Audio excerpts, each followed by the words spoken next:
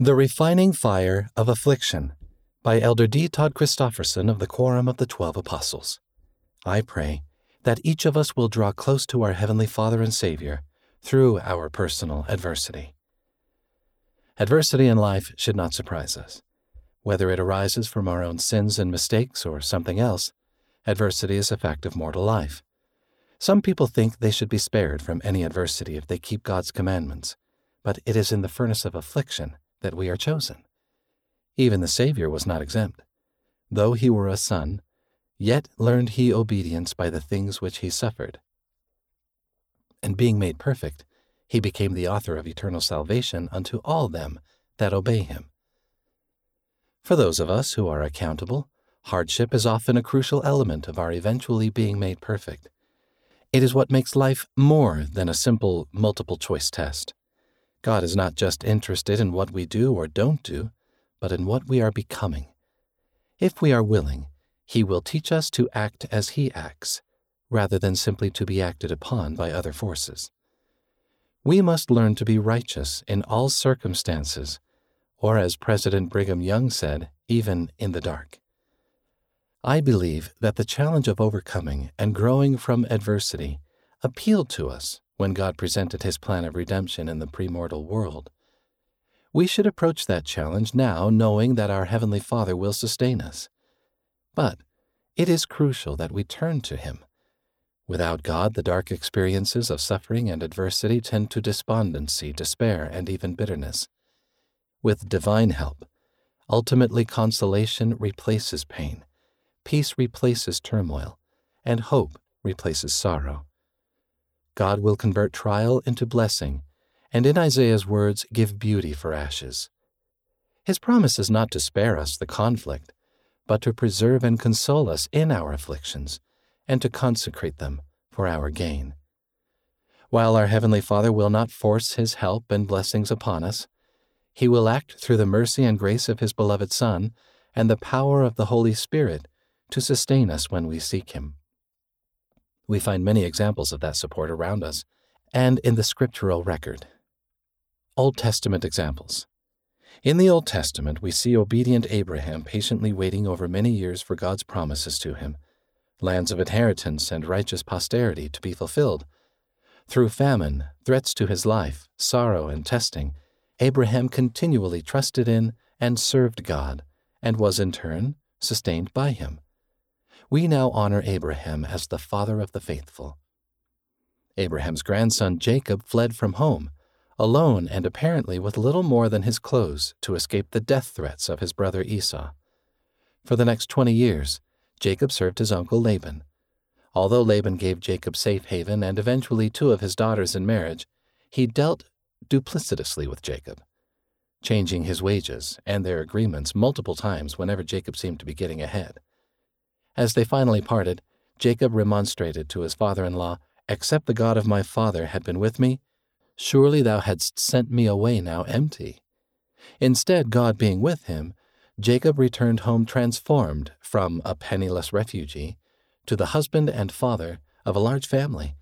He had a goodly number of servants and was abundantly blessed with the wealth of the time, flocks, herds, and camels.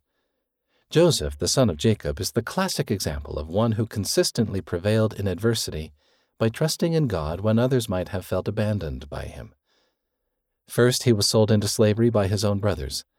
Then, when he rose in position and esteem in the house of his Egyptian master, Potiphar, Joseph was falsely accused by Potiphar's wife and jailed despite having literally run away from sin. Nevertheless, Joseph continued to trust in God. Even in prison he was prospered, but was then forgotten by those he had helped despite their promises. In the end, as we know, Joseph was rewarded with high office and the means to save his father's family in a time of famine. Patiently enduring. These and other examples show us that adversity is typically overcome over time. There is a need for enduring and persevering.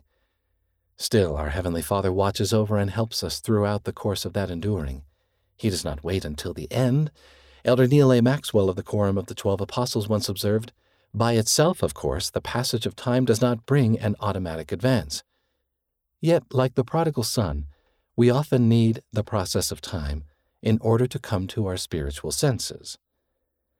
The touching reunion of Jacob and Esau in the desert so many years after their sibling rivalry is a classic example. Generosity can replace animosity. Reflection can bring perception. But reflection and introspection require time.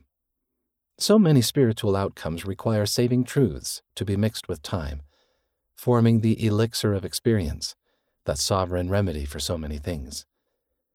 President M. Russell Ballard, acting president of the Quorum of the 12 Apostles, stated, "Waiting upon the Lord does not imply biding one's time. You should never feel like you are in a waiting room.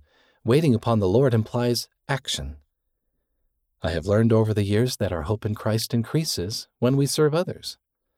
The personal growth one can achieve now while waiting upon the Lord and His promises is an invaluable, sacred element of His plan for each one of us. Patient enduring is a form of turning to and trusting in God. In the verses immediately preceding His counsel to ask of God if we lack wisdom, James says this about patience: "Count it all joy when ye fall into many afflictions, knowing this, that the trying of your faith worketh patience. But let patience have her perfect work, that ye may be perfect and entire, lacking nothing." Refined by afflictions. When we have our Heavenly Father's help, our adversity and our afflictions will refine rather than defeat us. We will emerge happier and holier beings. In a revelation to the then president of the Quorum of the 12 Apostles, Thomas B. Marsh, the Lord said this about His apostles: "And after their temptations and much tribulation, behold, I the Lord will feel after them, and if they harden not their hearts, and stiffen not their necks against me, they shall be converted, and I will heal them." We could say that in adversity we come to know the only true God and Jesus Christ whom He has sent. In adversity we walk with them day by day. Being humbled, we learn to look to them in every thought. They will minister to us in a process of spiritual rebirth. I believe there is no other way. I pray that each of us will draw close to our Heavenly Father and Savior through our personal adversity. At the same time, may we learn to minister to others in their adversity according to God's pattern. It was through suffering, pains, and afflictions and temptations of every kind that the Savior came to know, according to the flesh, how to succor His people according to their infirmities. As for us, when for the moment we ourselves are not being stretched on a particular cross, we ought to be at the foot of someone else's, full of empathy and proffering spiritual refreshment. Read by Wes Nelson.